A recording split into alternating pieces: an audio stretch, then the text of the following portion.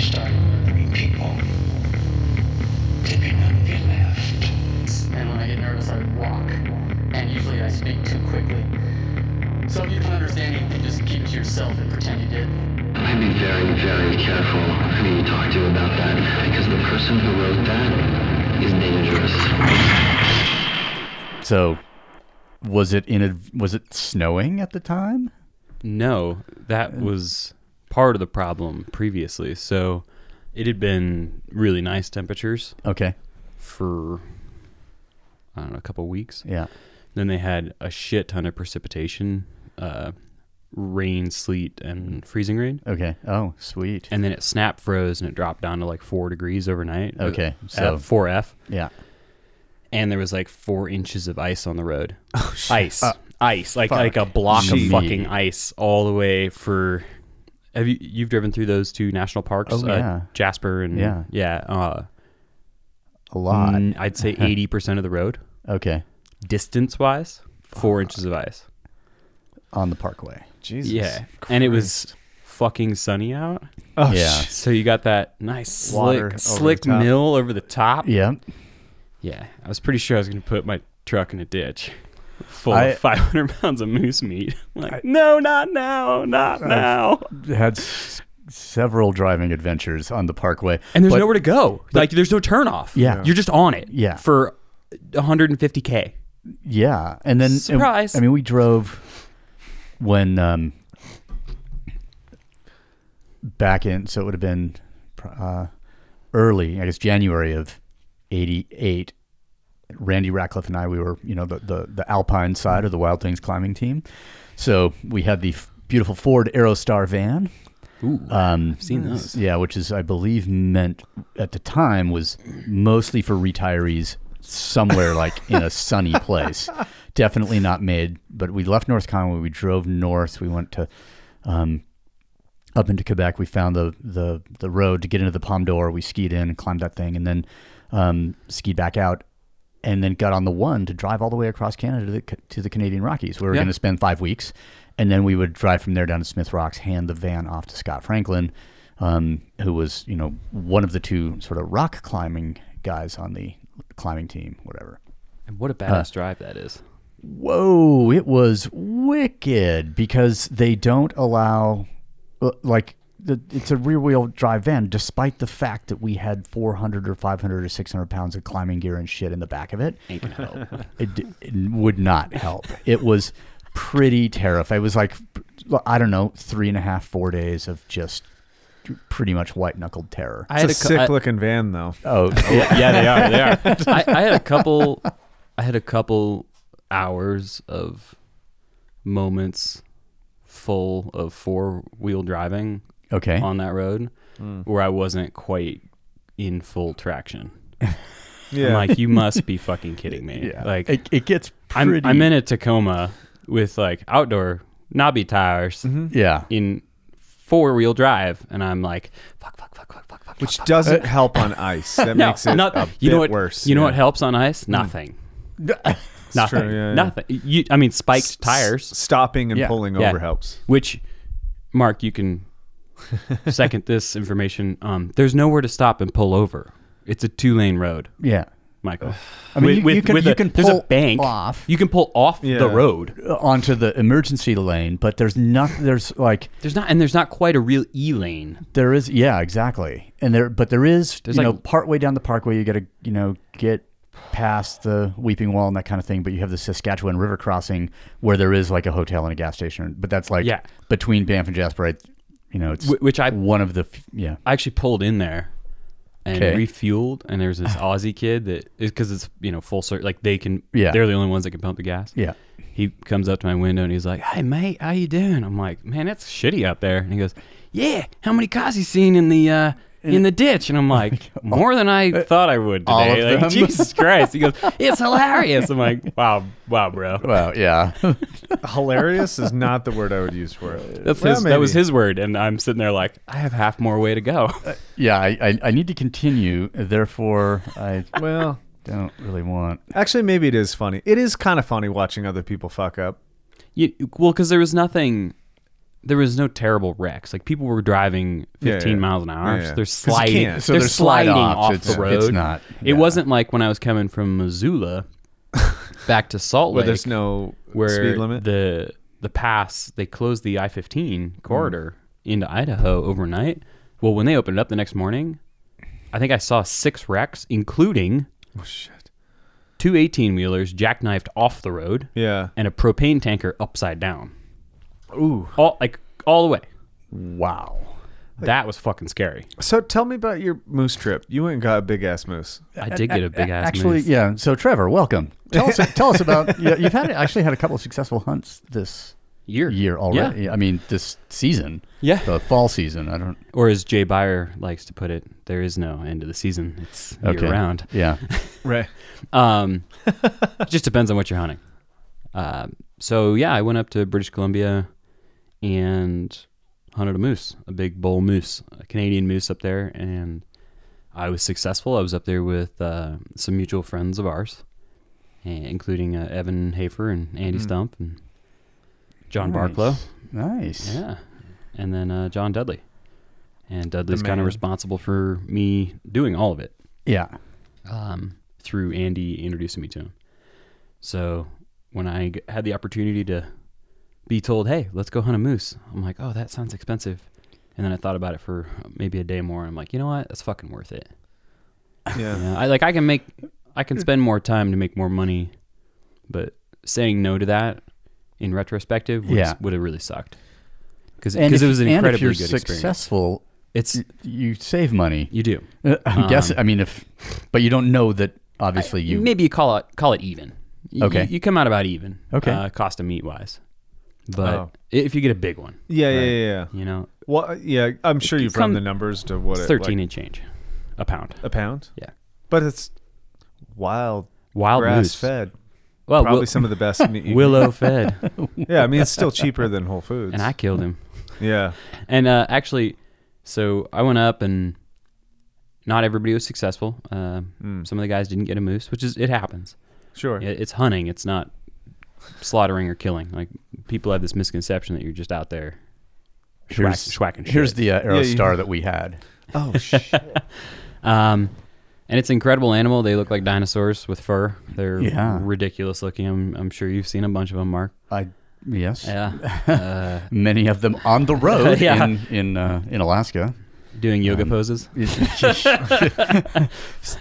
Sometimes following interactions with cars. Yes. Yeah. So is the biggest constraint finding them? Yes. Okay. And they're not herd animals. Right. So they're a bitch to find. Mm-hmm. They're in 1s and 2s.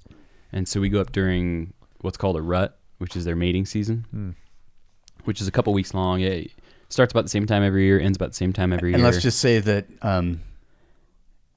animals of any kind who are in the rut, so to speak, like pretty dumb, trying to get laid, they'll engage in all kinds of risky behavior in order to achieve that objective. Just think like college frat guy on one case of race car beer.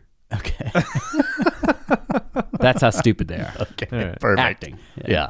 So after about 4 days of hunting, which is a lot of walking and a lot of calling for moose. Okay. We had one come in and he ended up being gigantic, and it was awesome to see. It's just a cool display of nature to watch what they do. Okay. And it was also hilarious to hear the guide who was looking on binoculars, and he was also calling the bull in. Right when he came out of the woods, the guide goes, "Jesus Christ, that's the biggest moose I've ever seen." I'm like, "Oh, thanks for the pressure, dog." Yeah, right. Yeah. So you were with a guide, but the other guys weren't. Like, did you draw straws? Everybody's with a guide. Okay. I have been up to the same location for other animals in the past, and this guy has guided me in the past, and we get along. Okay. So I was put with him right off. And so it's just you and him. Personality driven. You take the shot. Yeah. But let's say Andy or Evan or whatever, they're with their own guide in some other zone. Way far away. Different place. Hours away, possibly. Like totally separate. Okay. Yeah. Like we didn't see each other. Like we'd get up at 5 a.m. Okay. Ish, have breakfast, take off, go do stuff until about lunchtime, come back, have some lunch, go back out, stay out till 9 or 10 p.m. And is that on purpose, like to cover as much ground as possible, or just to be out of each other's way? And be out of each other's way. Yeah. Because those animals can smell real well. Mm-hmm. And if you spook one like that, or you leave a bunch of human scent all over the place, they sense it and they just fuck off. They don't want to be there because there's no reason. Right. And are they being something that would be prey for some of the larger furrier creatures that are there? I'm guessing that they are a fairly suspicious animal. Super. Okay. They have a couple nicknames. One of them is Swamp Donkey. Yeah. Another one is like the Forest Ninja or something like that, which is it's insane to hear, watch, and observe a big bull moose, like a 1,200-pound animal, walking and making no sound. Literally no sound. Yeah. It's dead calm out, and I'm like, that thing's the size of a small car. I can't hear it. And I'm making more noise than it. And we're 100 feet away. 100 feet from it. Wow. And they'll sneak right up on you. Yeah. It's Spooky. insane. It's super spooky that a thing that's that big can do that. What is because you mentioned a couple things in some of your posts when you're talking about it, like the hardship of hunting, environment, cold, probably frustrating, all the things that go into just being out in nature. It just kind of sucks. Yeah. But what is some of the like reward besides the animal, because it's the goal? Mm-hmm. But what are some of the other things that, like, especially as a photographer, are you taking pictures during this, or not necessarily while I'm hunting? If I'm out helping, then I'll do it. I mean, I have it with me, so if it comes up, I'll take pictures. But my main objective is doing the hunting correctly. So being quiet, watching, listening, smelling, whatever has to happen to get to the animal. But some of the payoff for me, it's really cool to be learning a skill that there is no mastery of, as well as it's a skill that's been person to person, like you teaching us stuff in the space physically, just like that. It's been going on person to person, being for passed tens down. of thousands of years. It's an 10,000. uninterrupted line of here's how to skin a thing. Yeah. Here's why you cook this. Here's why you do this. It's really fucking cool to be learning something like that. So you're saying if I follow a plant-based diet, I can't partake in something that's been going on in humanity for over probably 15,000 years at the very least? But let me come up with a short answer. No. Well, and I would say it's not just the plant-based thing. But hang on. Now, if the store-bought thing, but you'll be a winner, or a champion, or a game. I could be changer an athletic phenom after without the this. fact. Yes. Yeah. You just have to rewrite history, but it's okay. That's not like that's never happened before.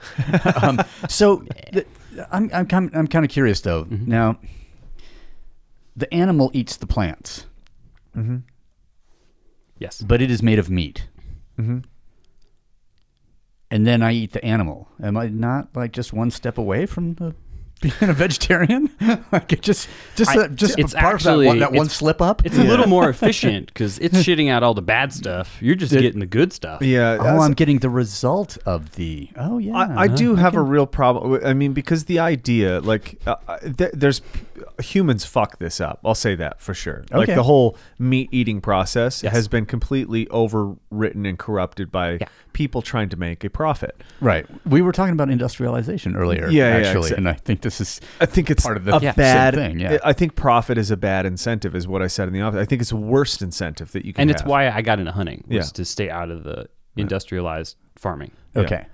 And most people don't do that, including myself. I haven't gone down that road yet, but I've started to become more aware about what's going on for the past couple of years, and like and then started to source better sources of food, as opposed to. But that's the first step. The Smith's cellophane chicken or whatever the thing is. There's something terrible about that whole quote unquote chicken. I'm putting quotes up. It is, and I there's something really bad about what humans have come to in order to not think about food, but we're missing something by not thinking about food. I think. Yeah, and we're not just missing a nutrition or I'm putting quotes up, tribal environment. you're also missing a connection to that literal circle of life. Like that's a thing. Now it's dead. Here's what death looks like. And here's what we do with a dead thing. Right. And it puts you closer to your own mortality, understanding that this thing's built a lot like me and I'm choosing to do this to it. It could have had this happen regardless from some other thing. Yeah. Sure. And it's a really cool process to be part of. And it's not where most people come to the food sourcing, they're trying, especially with arguments for or against any kind of diet, they're very like molecular and materialistic. Like, oh, you can replace this nutrient with this nutrient, and oh, it's enough protein. I don't care about that. I think there's something non-material about the experience of sourcing your own food, of finding your place in the world, of where you fit into the big picture of, oh man, that thing eats that thing and I eat it, and then something eats me. Well, and then there's wild statistics out there, like the average hunter shares their kill, harvest, whatever you want to call it, with 7 or more friends or family. Mm-hmm. That's a lot of people that you're feeding from something you've partaken in, right? And then they know that you did that, as opposed to how many people can say that most of their meals that they have, they're sharing with 7 other people that they bought at the grocery store.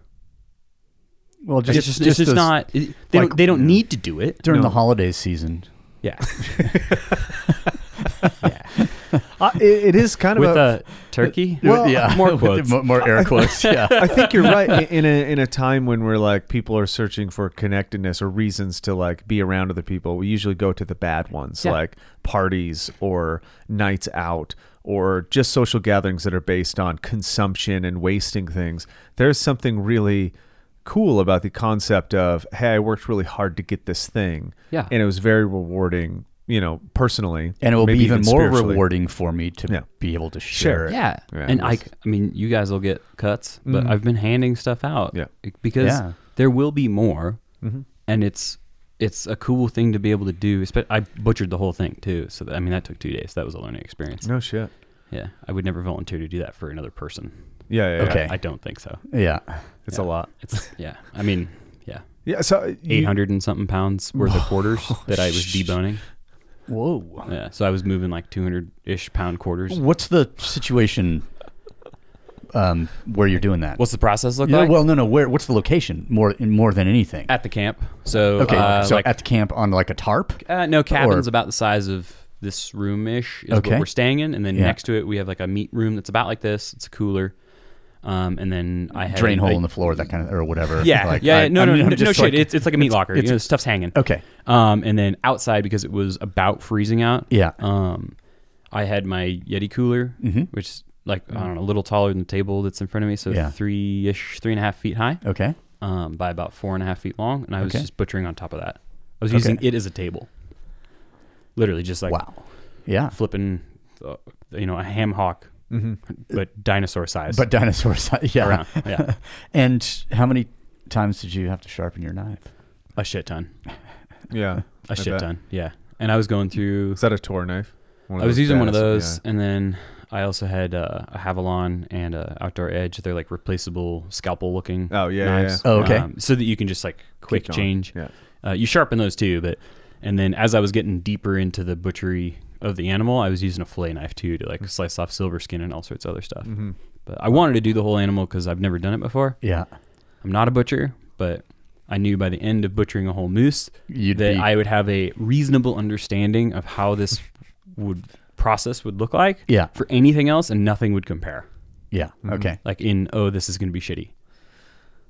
Yeah. Like I've done the shittiest. You've done the shittiest, like the most difficult one. Grunt work. Precisely. Okay. Yeah. How, you haven't been doing this very long. 2 years, 2.5 years. At what point were you confident enough, and you're using a bow, not a rifle. Yeah. Which is exponentially different. I'm not gonna say different, harder because I don't understand it really. Yeah. I just understand that an arrow doesn't go as far as a bullet. Therefore, you have to be closer, which means you have to be quieter, which means it just makes it exponentially more difficult. It's like a 10x. Okay. In the opposing direction to a rifle. Okay. Like a 10-yard shot's like a 100-yard shot. How long did it take you and we'll just take your previous profession out of this and understanding like logistically how to aim and shoot. But how long did it take you till you're like, okay, I think I could hit an animal and kill it?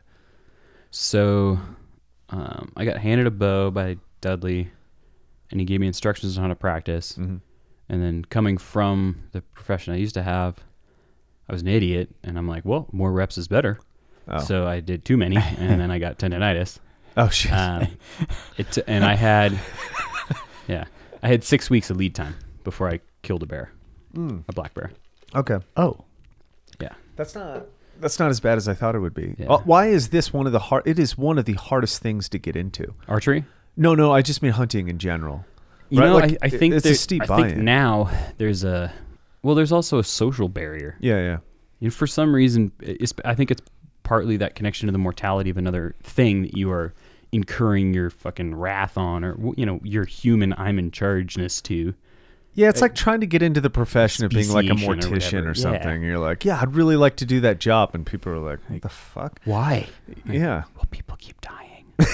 It seems like it's an unending business. yeah, it's true. It's a really good business model. It's I really promise. sustainable. Yeah. There's a growing group of archery hunters because I think people want to put the work in to get their own meat, because they're trying to come at it from the direction that I'm understanding it, which is I want to eat as much meat as I want to eat, period. I don't care how you feel about that. I feel deeply about the fact that I was doing that, eating factory farmed stuff. Yeah. I would rather put the effort, because I have the door open, of killing the thing myself and bringing it to the table. And I think some people are trying to do that. Yeah. To be a little bit more conscious about it. And let's just say bow versus firearm versus spear. Yeah. Versus atlatl. Atlatl. Yeah, exactly. So atlatl. okay, so let's just I want to put I just had to say something like that to put the bow in a in a sort of hierarchy. Let's say that is the choice of the bow because is it an ethical thing, like more fair? And for me, yeah. Okay. It's super personal, right? Yeah, So yeah. coming from being a team guy for 9 years, the amount of rounds I put downrange on so many weapon systems, my comfort level was so high with a rifle that I was just like, this just... And the goal is to make it as unfair as possible, asymmetrically fair. Yes. Like I want all the technology, all the support, all the data, all the the best weapons. Yeah. Because I mean they're shooting back. And then with archery, like it's cool because now with compound bows, they're super ethical weapons. Okay. Most people that hit an animal with a bow end up recovering the animal.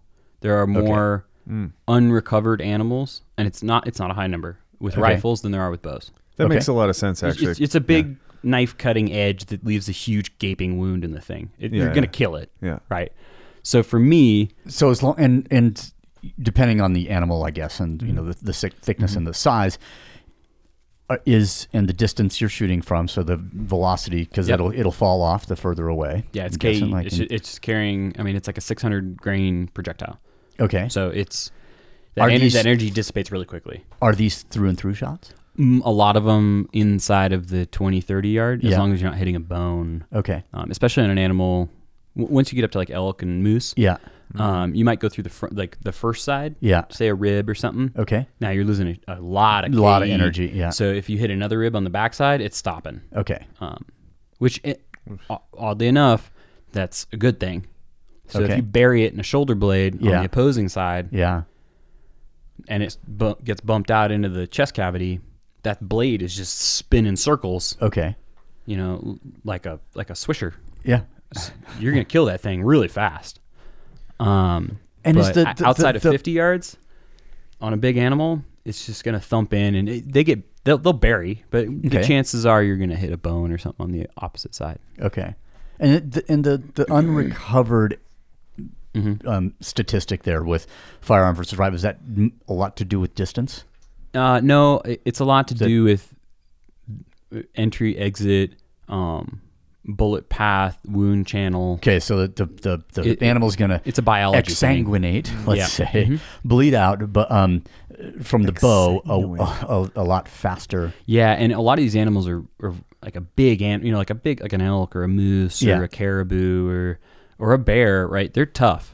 They get Yeah. beat up their whole lives. Well, they're made out of leather. They're made out of leather. Yeah, I mean, so the moose had like almost 3/4 inch skin in some spots. Right, it's thick. Yeah. Right, they're out there in Yeah. sub-freezing temps all the time outside. But those big animals are tough, and unless you create a big wound channel, so like with a rifle, right? Yeah. Especially these super high-powered like laser beam rifles now. Yeah. Okay. Man, those damn things are just Like going right through stuff, and it's 6.5 making or a little 7, hole. yeah. Yeah, like a 7mm or something. Yeah. It's a laser, which I mean I've put things down with a 7mm. You can do it if you hit it correctly, Okay. but if you don't, if it's not perfect or just right, you might zip right through that, and it'll just miss, right? And Yeah. it's smaller than your pinky. Yeah. Now with a broadhead, it's either a fixed head, which has like 3 or 4 or 2 blades, but they're big and heavy, Yeah. and they spin as they go in. Or it's a mechanical, and they open up 2.5 inches wide. Oh, That's a I big see. wound channel. Like Wow. like I shot a bear with a mechanical broadhead, and the backside looked like the exit wound for a 300 blackout. Oh shit. It was the size of a softball. Oh my. Yeah, the thing died in 15 feet. I mean, you sliced it in two. Like, Yeah. you sliced his Yeah. heart in two. Wow. Yeah. All Okay. right. That's Yeah. different than what I thought it would be. Yeah. Same here. So, yeah. For some, I have no capacity to imagine. Yeah. Because there's no zero reference. I mean, I did have. So as long as you're smart, practice a lot, have the right equipment, Yeah. and you take ethical shots, your chances of getting an animal with a bow when you have an opportunity are very high. Yeah. Okay. Interesting. You'll have more chances with a rifle. You might not have more hits and completed actions. Okay. More. Yeah. Yeah. You know,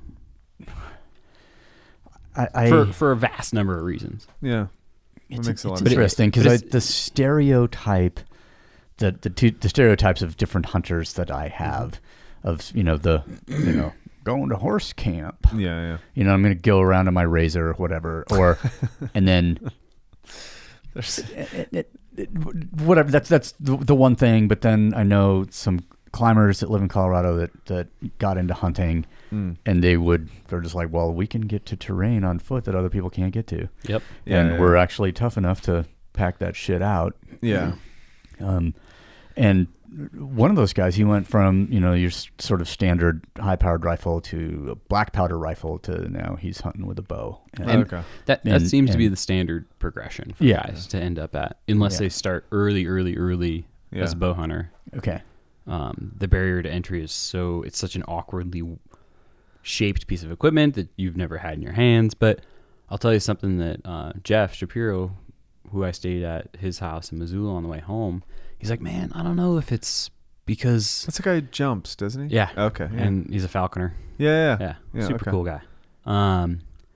He's like, I don't know what it is. Like, maybe it's just in our genes, but carrying a bow through the woods and being quiet and tracking something just feels right. And it fucking does. Whether it's a stick and string, Yeah. which I haven't done yet, or compound bow.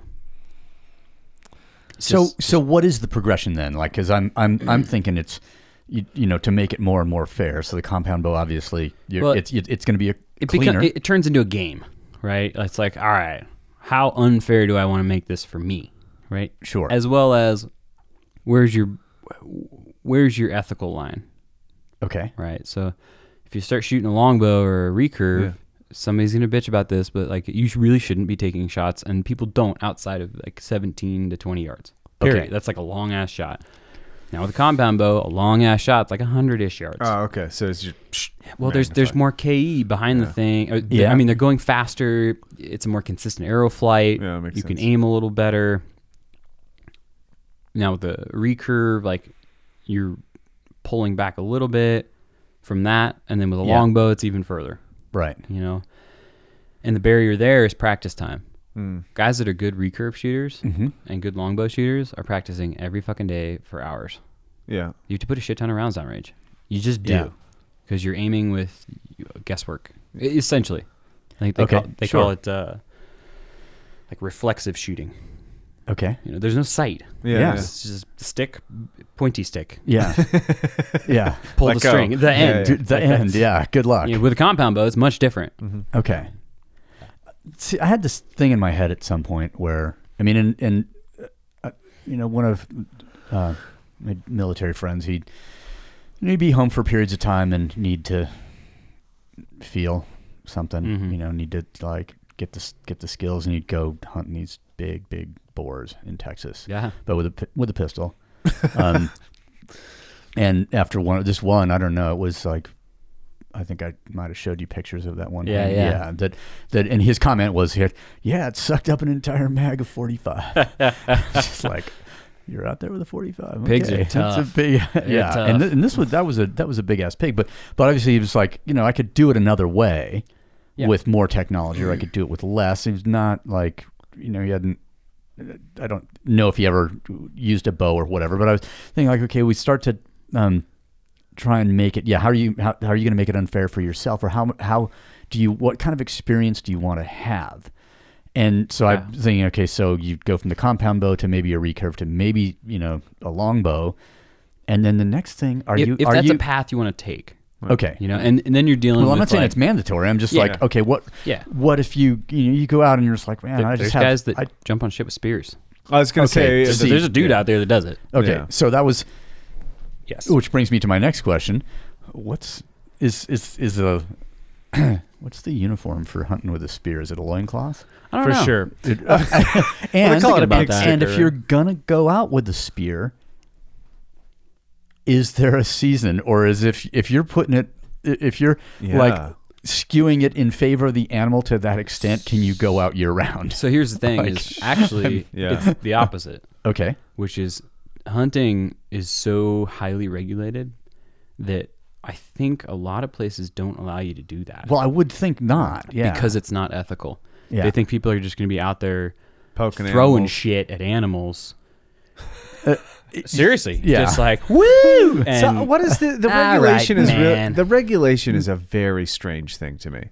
Like, I understand it. There's a bunch of fucked up people. Like, we're basically regulation has its purpose, and that's because humans are stupid. exist. Yes. Um, Exist and are stupid. but there's this very like King Charles feel to it, like the deer on the land are mine, and you're like, it gets Yeah. very fucking strange For a lot of places. But North America has the best game management on the planet. Yeah, for sure. So we're doing And something right. It's as good as it can. Yeah, and they've, I mean, logically restructured to rebuild a lot of species better than they were even 100 years ago. Yeah, like and elk population. some of them went yeah. from the brink of extinction. Yeah. I mean, Was that elk? from- Elk was almost. elk yeah. was. Let's see, grizzly bear. In Yeah. a lot of places are now reintroduced. Buffalo and bison. Buffalo, yeah. bison were down to like under 1,000. Yeah. What would it be like, compound bow hunting a bison? Well, there's a mod. I mean- Howard Hill did it with a longbow. Okay. Like 80 years ago from a horseback. Jesus So Christ. just because he was curious, he's like, "What was Yeah. this? What was this like for yeah. Plains Indians Yeah. to hunt these damn things with Yeah. with a bow? Yeah. you know, like how does this work?" There's a pretty good number of bow hunters that have hunted bison with bows. Okay. yeah. It's just- Everything from longbows to compound bows. I mean, they're huge, right? Yeah. But they're not like dinosaur huge. Like they're as big as a moose. Yeah. You know, they're a little bigger. Yeah. You know, but no bigger than an Alaskan moose. Mm. And the Yukons are 2,000 pounds, 2,200 pounds. All right. I've only been chased by bison. And And you know, and getting into my little Toyota Tacoma. moose are angry Like, too. Yeah. And whenever I've run across moose here in the Wasatch, I mean, because you get up on them sometimes without, you know, everyone's surprised. Maybe not them. Yeah. They You heard just you realize walking. like, As they turn and look down at you from 10 feet up. yeah. What are you doing here? And it's like, all right, we need to go 180 degrees in the opposite direction. Yeah. Because Yeah, they get ornery, especially certain times of year, it seems. I've run into a couple. Yeah, about now. Well, rut's over, but yeah. Now in spring when they have calves. Spring when they have calves. Yeah, and I would be more afraid. Now Yes. people have these like fears of bear and mountain lion and shit. Top of my list is a cow moose with a calf. Yeah. I would want no fucking part of that. That's a 900-pound animal with a baby that has a brain that's been there since the Ice Age. They don't give a shit. They will just stomp you to death. That's a brutal way to go. I promise you. But it'll be quiet. I don't know. They'll be very quiet about it. Their hooves are like tea saucers. Yeah. Whop, whop, whop. So, did you guys see that video of the circus bear mauling the Russian circus performer? Fucking rock on. I have a major problem with zoos for entertainment. Yeah, 100%. Yeah. No problem with some of the side work that they do, like SeaWorld. I thought it was super shitty that all of their shit has been affected by Blackfin, because they're doing some really good marine biology recovery work On the side of it. The biggest part. I mean, it's not their moneymaker, but it's shitty that people were like, "Oh yeah, fuck the zoo." Like, bro, they're also saving fucking dolphins and shit. Like, it's like, It's never. you can it's have never, your pie and eat it too. Yeah. Like, for some of these organizations, they shouldn't have orcas in captivity, just like you shouldn't have lions, tigers, and bears. Yeah, you can be a dick and you can still give to charity. Yeah, like it's still a thing. Like, let's think about the greater good here. Is the greater good the two orcas that you can't release into the wild because they've been there since they were born? Yeah, exactly. I wonder about, and again, this is back to the profit's a terrible incentive. Yeah, It really, it's horrible. in almost every circumstance, like people do the worst thing that they possibly can. And this is we were talking Except about vegans. There's They're only no profit? altruistic. There's no profit in being vegan. Weird. Well, they just take love and coupons, I think. I've never met a I vegan know that's some been vegans. all about love. It's like the opposite. They're usually the biggest assholes. Well, yeah, because they're reform. It's like a born again. Name the religion. Trying to make up for the previous life of what they think is bad. Well, we were talking about these experiences because we've been traveling and doing weird shit, and I've seen you going camping and I like hunting. weird shit. Well, and the reason is like I think especially after the last symposium and the energy was just. Yeah. You kind of have to go do these things to rebuild yourself, even though you're exhausted. It's some of the hardest thing to do is to leave and go be miserable and do whatever. But you come back and you're like, I just had an experience that can inform what I need to do next. That was worth the time. Yeah.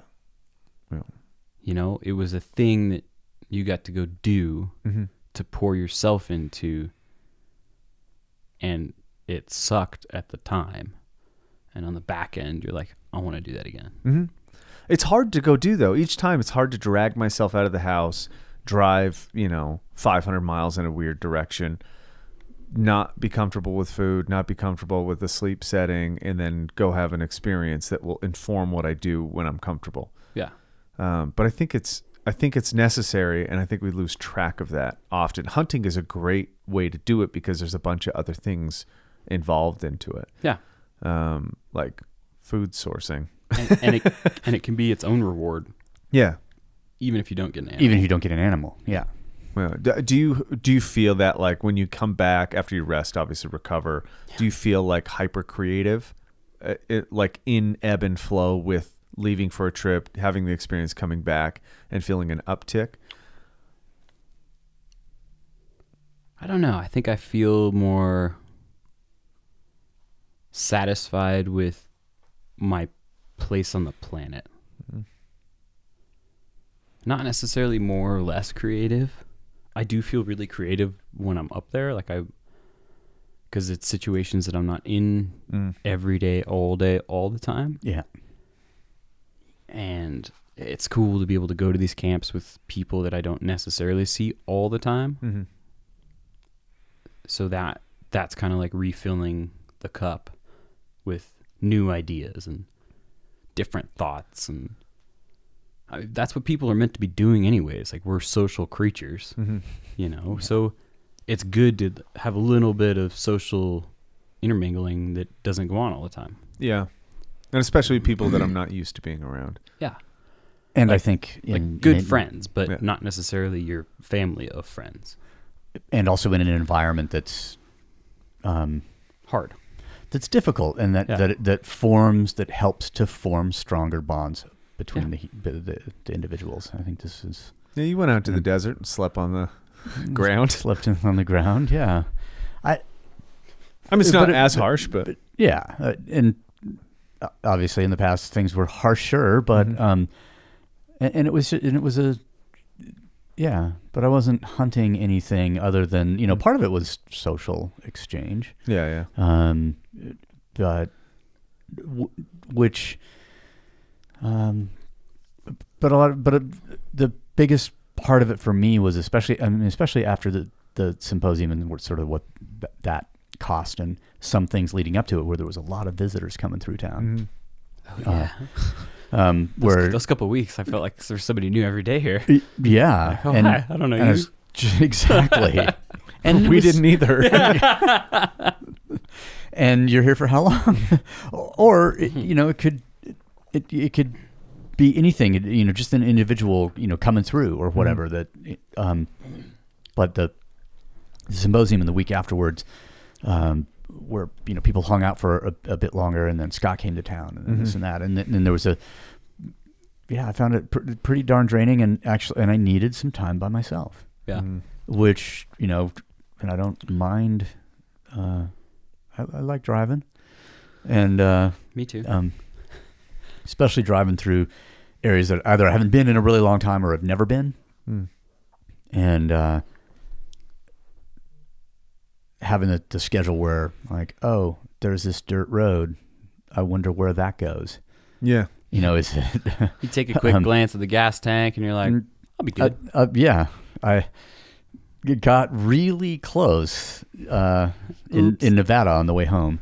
That's why I always carry the oh shit spare little 2-galloner. Okay, yeah, that's more of a truck thing. I'm driving They're this big.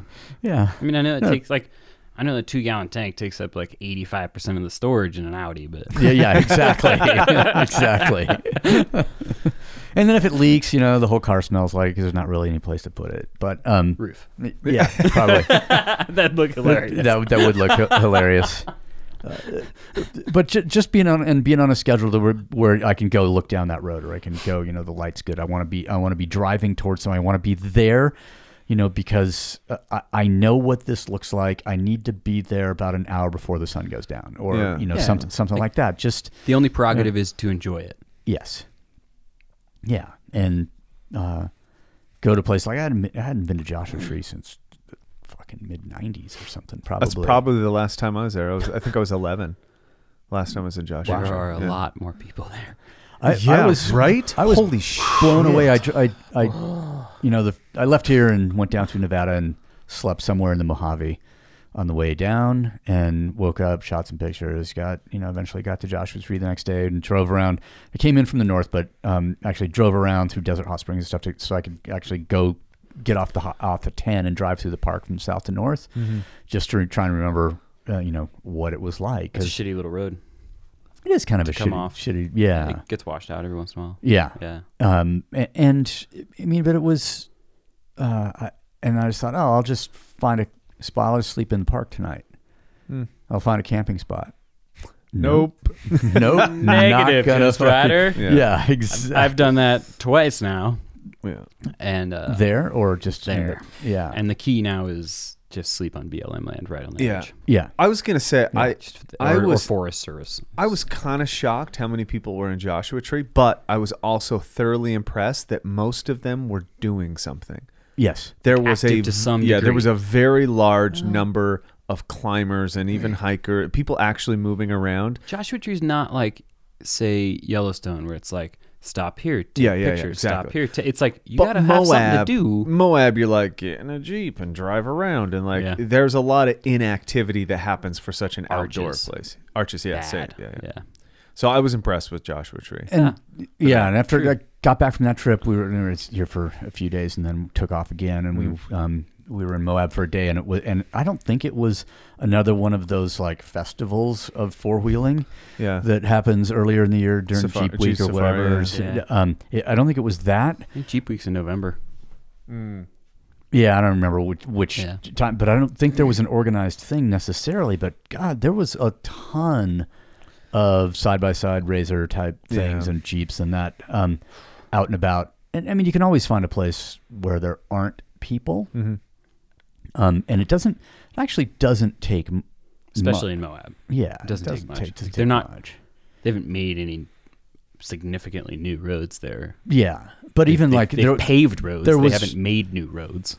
Yeah, there was one car parked at the mouth of Day Canyon. Oh, yeah, which is about normal, and that would be place like is rad. That'd be my place to like if it's a super busy time somewhere that It's also like the coolest temperature-wise spot in Moab probably for most of the year. For most of the year, I could see that. Yeah, it's just like how it's faced. There's no sunlight in there, and it's so tight. Yeah, super tight, and then super tight. And then we went 100 yards across, maybe like at the opening, and then it's just very cool place. Yeah, and then we went out Sand Flats a ways, past the mayhem. Again, I parked in a parking lot where there was nobody that time, and went for a hike, and it is strange that is available, but the more common experience there seems to be related to motor vehicles. Yeah, partially that's because it's obviously that doesn't happen in Arches, but partially it's because the land around is multi-use and it's kind of wide open, whereas Joshua Tree, it's a national park. Yeah, and things are protected as they should be. Yeah, in an area designated as such. I mean, it's the shitty part of being part of that experience, but it's also the cool part of land like that. Well, yeah, I mean, part of it is one of the interesting things. So I went out to see Jason because they're shooting a movie out there that he had written this script, and it's this thing called The Last Man Hunt, and I think it might have been made into a movie before, and I don't know the story exactly, but they'd been shooting in some places around Joshua Tree, and then I learned that there are some private inholdings within the park, people who refuse to give out their land when the feds try to nationalize it. And there's a couple of 5-acre plots that are pretty close to Hidden Valley. It's really interesting, and so they were filming on that land. That makes because sense. They could, just based on the shape of the park. Like there's why is that like that? Yeah, exactly. But you would. These are fully inside the park. They're surrounded by parkland on all sides. That's what I mean. No, and I don't know how many more of those things there are. I mean, I just went to the one spot where they were filming. There's a plot that's owned by some film movie, guy, and then this one is some guy who's just like, fuck the feds, I'm never gonna sell, and thanks. And the Park Service, it was it's a big bureaucratic battle to try and like be able to film on, because it's a good sized crew. There's gonna be a good footprint. There's gonna be some in and out damage to the. Yep. Just with that, putting that number of people, and you have to actually drive through the park or walk down these dirt roads or whatever to get to this private land. And there was the day that I was there, there's a national park, escort sort of thing, and naturalist, and then you get the lecture about the tortoises and taking care of the land, as you should. But it's pretty funny because they're we're standing there, and one of the rangers is like, yeah, if you're standing here, then I have jurisdiction and I can tell you what to do. But if you take 3 steps that way, I can't say fuck all. And I'm like, I'm going 3 steps that way. In fact, I'm going 5. We did that. Like it was. I mean, a super interesting thing, and as was kind of explained, they were tried as hard. The Park Service tried as hard as it could to keep and it's to protect the resource. So I get it, but there was a number of bureaucratic hoops that had to go through that they had to go through to be able to access the private land with within all the stuff. with all the stuff and within the park, and it actually I thought from what I saw they were doing actually a pretty darn good job of reducing the amount of impact and getting people to clean up after themselves and that kind of thing. I think by and large people do, like, there's a lot of poo-poo about how people act in and out of parks and on public land, but I think by and large it gets treated relatively well for the footprint. Yeah. Yeah, Like but I could see, and I mean, I'm in favor of, the more public land, in my opinion, the better. And just as a, from, having grown up there, having, exploited that public land or taken advantage of it, used it, for much of my life.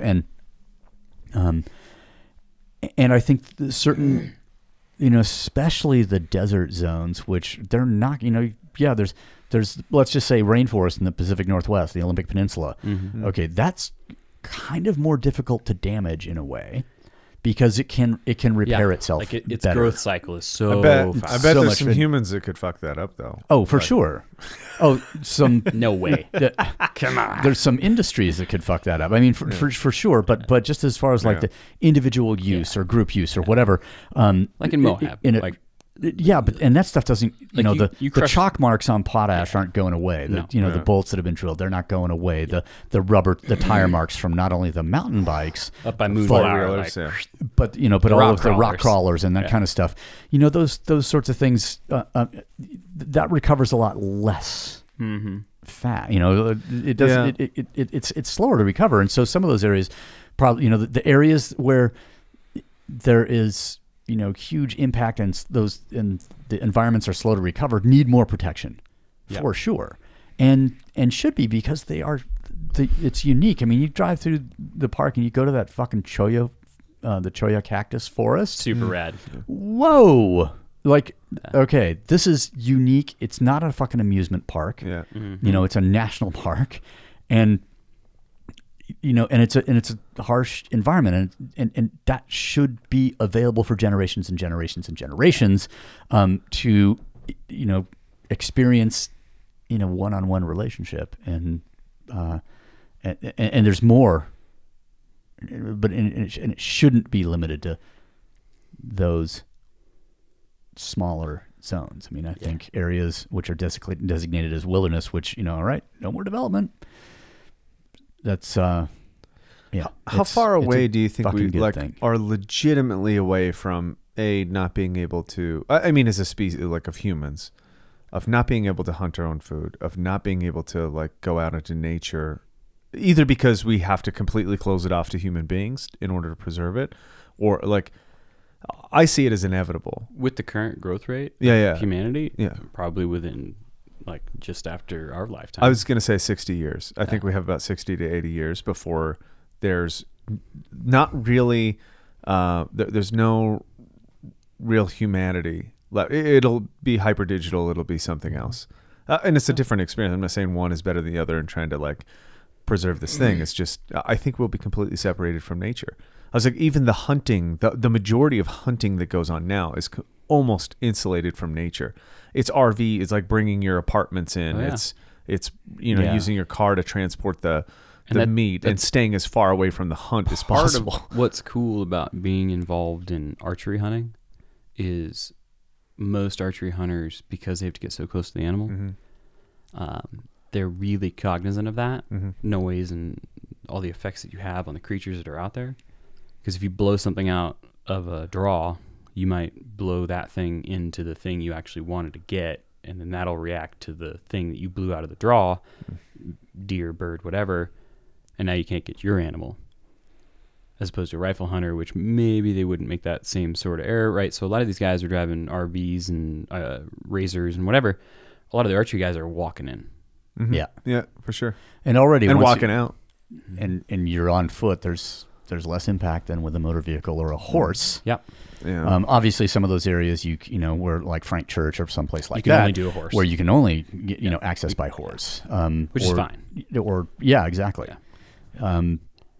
And there's an argument in some cases. I mean, in some cases for like, a national park is not an amusement park, but in some of those zones, let's where there is increased traffic, let's create the infrastructure so that the environment can accommodate that traffic without suffering any damage. Yeah. And if that means paving some of those trails, I mean, obviously they shouldn't all be. Something. And I think that it corresponds, at least for me, it was sort of the outhouse theory of keeping all, you put a toilet there, keep all the shit in one place, as opposed to having people just shit, willy-nilly wherever the fuck they want. And I think, there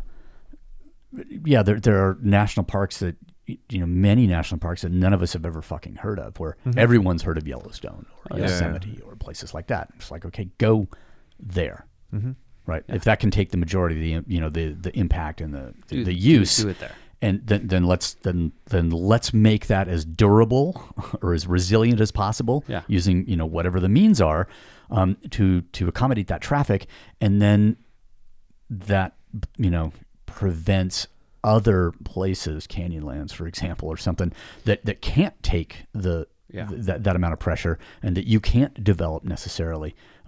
It takes the pressure off places like that more. Yeah. And I would love to see sort of Grand Staircase go back to I don't know if the boundary has actually been changed, under Deer Leader or not yet, but it's been all over the place in the last 10 years, though. Well, yeah, I mean, it was a certain size, and then it was expanded, and I think then it got shrunk, and that sort of thing. So, and I would like to see those areas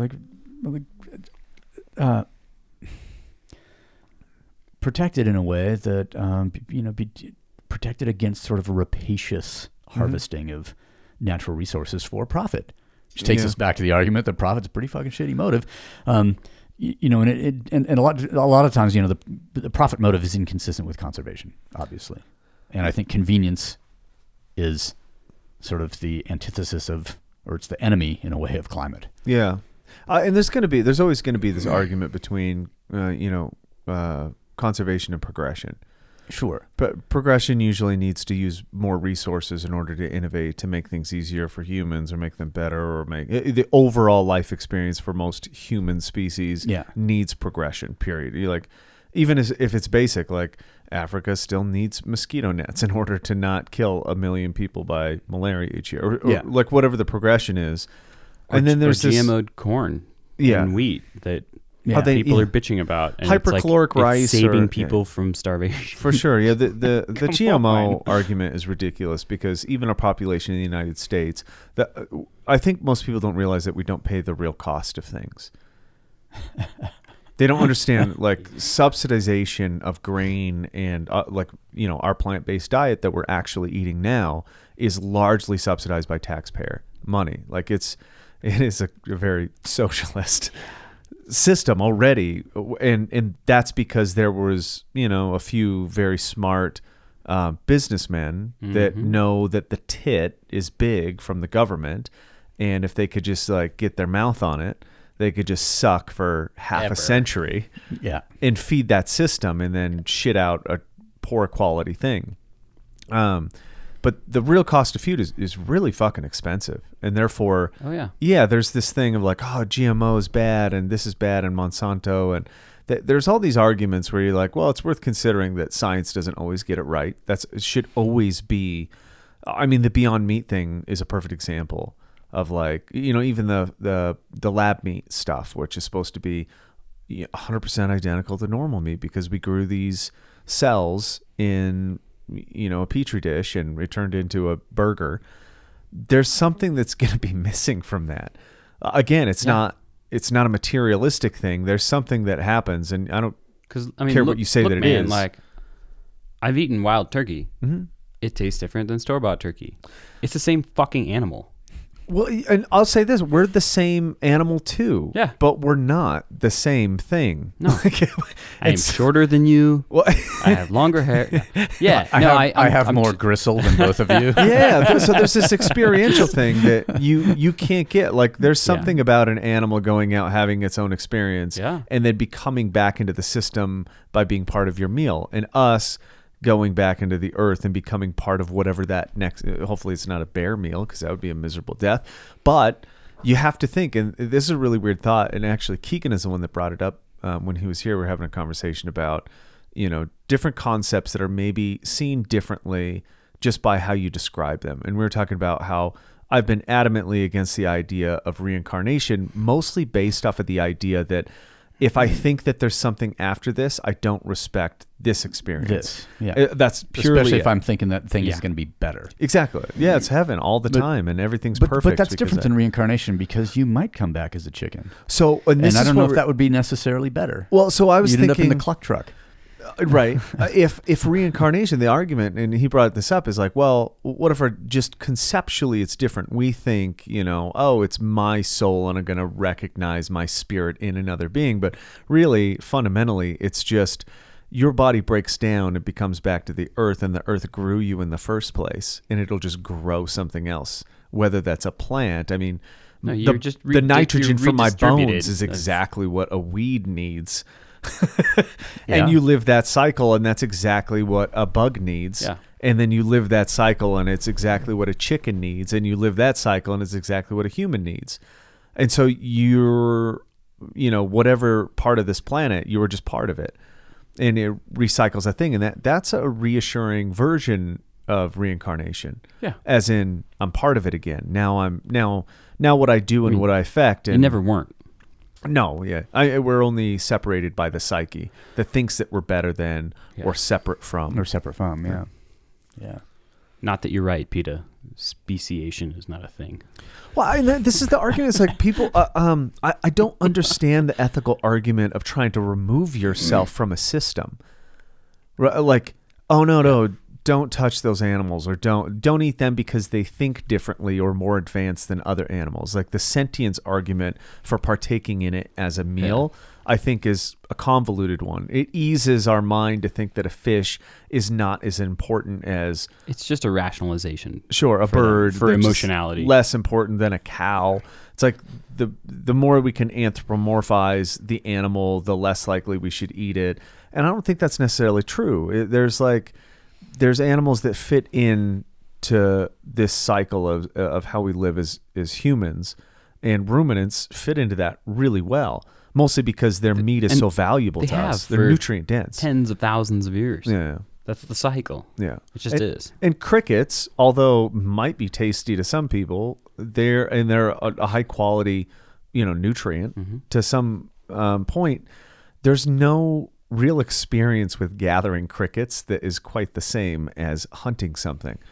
And the emotional thing isn't there either. We don't have an emotional connection to insects. We have emotional connection to mammals, no matter, you can be a sociopath and kind of a shithead and not have an emotional connection. Which is why a lot of hunters learn to hunt by hunting turkeys.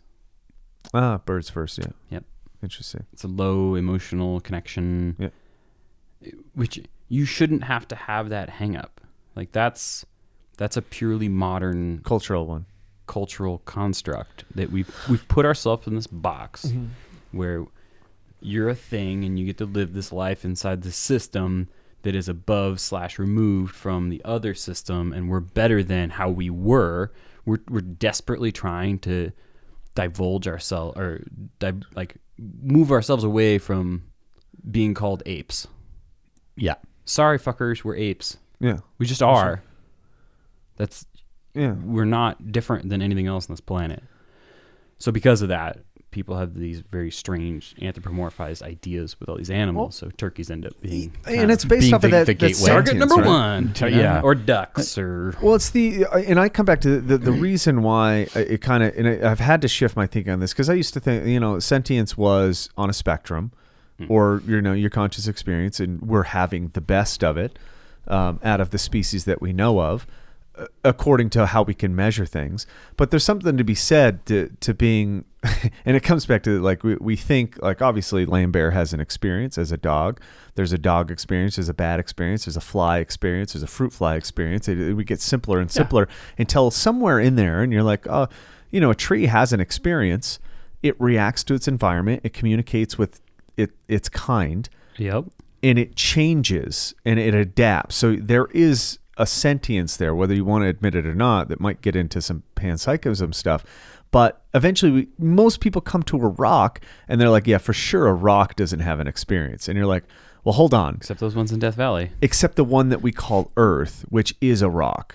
Yeah. And that is having all of the experiences because everything is coming out of that. Did I just get too hippie for us? No, I liked where that went, though. I was just like, oh, yeah. Argue this, bitches. Well, yeah. So, and then we go, okay, but that is the fundamental result of something, energy that was resultant of our star forming. And then you go, okay, our star, which is called the sun, S-U-N, which could be thought of as sun, S-O-N, of creation. It is the son of creation. You don't even have to get mythological or deity wise. You just go, the sun creates everything that's on this planet, literally. Yeah. It is the force of creation. So it has an experience because it is creating greater than what we can create. I mean, it's a billion year ball of energy that just keeps going. And it's creating this thing, and you're part of it, which is you're actually the very tip of it. You're just the end point that keeps falling off. It's the life, the energy, the entropy that keeps falling off the edge of what it's actually doing, which is giving a system basically order. Where does the bench press fit into all this? What's energy? It's shit entropy is what it is. It's, exactly. You put your energy into the bar, and then the chaos that comes out of that is just torn triceps or whatever. Arched back. Yeah. The energy that comes out of it is expressed on social media, and that is obviously, a harbinger of the very end. But I do think fitness does fit into this because when I get like I'm doing like I didn't mean to just no because I think it's like this silly little thing of like so how much energy I can put into something, and I'm like, I like did a 5-minute thing and then I laid on the ground. I'm like, I'm so tired because I'm just fucking put so much energy into it. And then you look up and you're like, that was 5 minutes, and you're like, that fucking star has been burning energy for a billion years, and it just or like that one and that one and that one and that one, or they're already dead. Yeah. Since before the Earth was here. Yeah, and then they're gonna become part of their system. Yeah. So we have the Earth that we fall into, and then the stars, will become massive black holes, and they will become the center of another galaxy. Because basically the center of every galaxy is a black hole, and then stuff starts to organize around it, and then stars get created through nebula. It's just like a fucking cycle that should blow your mind and probably make you want to partake in some of this stuff as part of it. So I see the energy being part of it rather than like it feels a lot like the direction that people are aiming in is to become separate from it as much as possible. And it goes back to my insulate versus integrate argument. I think. And circling back to what you were asking about hunting and then later talking about creativity, and I was like, I just feel more satisfied. It's because I'm participating in the entirety of the experience. Yeah. From the physicality to the emotional to the social version of how humans hunt, and then coming out of it, and a human relationship with the environment, on a very with very little between you and it, and hopefully none, which is why I wanted to butcher the whole thing. I touched, like, when I give you guys some of this meat, it is going to be pieces that I touched. Because I touched all 500 pounds of that fucking animal that is in my freezer. Every pound. And that thing is a reflection of what you're all part of. Like and it's the same thing with what makes me get up off of the ground and continue to like come into the office and write pieces and take pictures is what I think ultimately is just like going, well, I'm not doing that much. Like what that bright thing in the fucking sky is doing is insane. I should try to copy that. And yeah, there's some collateral damage that happens from the sun. It kills some stuff because it's Good. Yeah, it needs to feed off of something, hydrogen, and convert that. So it's just constantly, fusion. And you just try to emulate that in your daily life. That seems to be the answer for me in order to actually what we call motivation or inspiration is just like you're not creating anything the in comparison to what you can do. Yeah. There's things out there that have so much energy and they create so much by accident. And it's like if we can just emulate that, set up an environment that you put energy into and let things grow. Accidental fitness. Accidental fitness. Yeah, star fitness. Astrophysics. Yeah, the Astrovan. No, it was a Aerostar. Aerostar. Astro Damn it. would have been better because they eventually made an all-wheel drive version of the And that Astro. cool I think. purple color that had like the orange and yellow pinstripe on it. It was super bubble 70s. windows in the back. Like That was the Chevy Astrovan, right? I believe it was. It is a Chevy. Yeah. Astrofitness. Yeah. And if you're next really step. smart, you can put a 350 in there. Give that thing some guts. In a mural on the side. And a Galaxy mural. Galaxy mural on one side, and then like a Man of War album cover on the other side. Same thing. Yeah, Absolutely. It should Who be. doesn't like fire and guitars? and guitars and dragons and, And then swords and such. we could start an Instagram called Vans and Sluts. Okay. Just like the trucks and sluts. No, it's Truck Sluts Mag. Trucks. But Van sluts. Yeah, Vans. That'd be, and it would be maybe different. That wormhole. Holy shit. And I just opened up under the abandoned town of Cisco in southern Utah, and I fell in, and then there was some things I couldn't unsee. It was its own black hole, and it created nothing. It's true. But there was a lot of energy that went into it. Yeah. It actually sucked up that energy. Impressive and energy, probably, actually. returned some of it, reflected some of that energy back to some of the people who Participated. Yeah, exactly. I like to call everybody a participant. Yeah. Do you find like when you I'm an give Instagram participant. when you give people And I tried being an influencer, but it didn't work. I did. I influenced. You mean a product nobody. prostitute? Product prostitute? It's my own creation. Yeah, I like that though. Yeah. Fuck, an insta whore. Yeah. It was just the alliteration went. Yeah. Yeah. That's actually. Well, Instawhore has all kinds of weight that comes with it. That's a single word. So Yeah. I mean, if you're gonna It's hyphenated, truncate really. something, that's fine. Yeah. It explains kind of everything. I think. Do you feel like when you give people when you share like what took you, do you feel that changes people's perspective of how they think about their food too?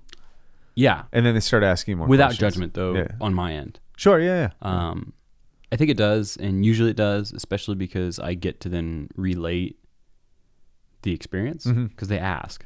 Yeah. Usually, or I've already talked about it with that person. Yeah. It's the same way with a lot of my tattoos are not necessarily self-explanatory. They don't just say what they are. Okay. Yeah. And that allows me then to explain the reason, creating more of a connection with relating the event. Mm-hmm. Same thing with hunting and giving away the meat. They ask why, and then they get to have a deeper understanding of what they're about to eat, and then maybe project into the future. Oh, maybe I want to do this more. Get stuff. Or from maybe I have a people, different or- understanding of what I am actually doing on a daily basis. Yeah. Because I've been Eating gifted French this other perspective. Yeah. That's my favorite part of giving away rays. To somebody who's unsuspecting Yeah. and just handing them, a very heavy book and then being like, what is this? And they're like, that's what we worked on.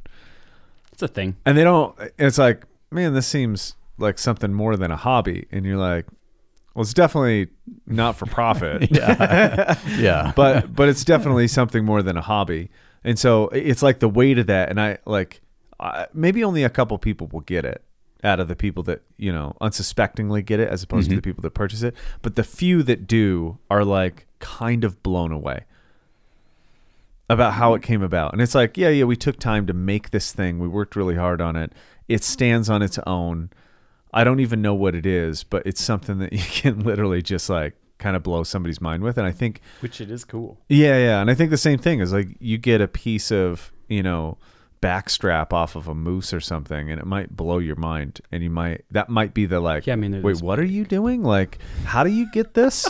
I can't buy this at, Walmart. Well, you can, but it's like a fuzzy stuffed animal. It's a Rocky and Bullwinkle stuffed animal. And it will not stomp you to death if it catches you. Probably not. A bad moment. It's pretty good, yeah. Oh, man. Fuck, man. I think we hit the end. Yeah. Thank you for explaining your experience, because I wanted to ask, but and then we'll talk about what it tastes like later. Yeah. Because I will want to sort of understand, like when we were having the conversation, I was just like I can't I'll have you guys over and cook some, and then I'll hand you some frozen stuff. Okay. Oh, that'd be awesome. How's that? Let's do that. That's great. Yeah. Let's make that happen. Because since, we live we don't have a little balcony, or we don't have a yard right now because we're, live in this old building.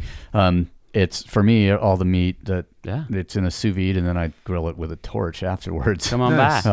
Let's do this. And I presume that I can do that with moose, just as I do with... I mean, you can almost eat it like carpaccio style. Little lambs. Shave it and freeze it. That's a good idea, actually. Right on. Well, thanks, Trevor. Yeah. Appreciate it. Always fun. Yeah. Till next time. Damn right. See you guys.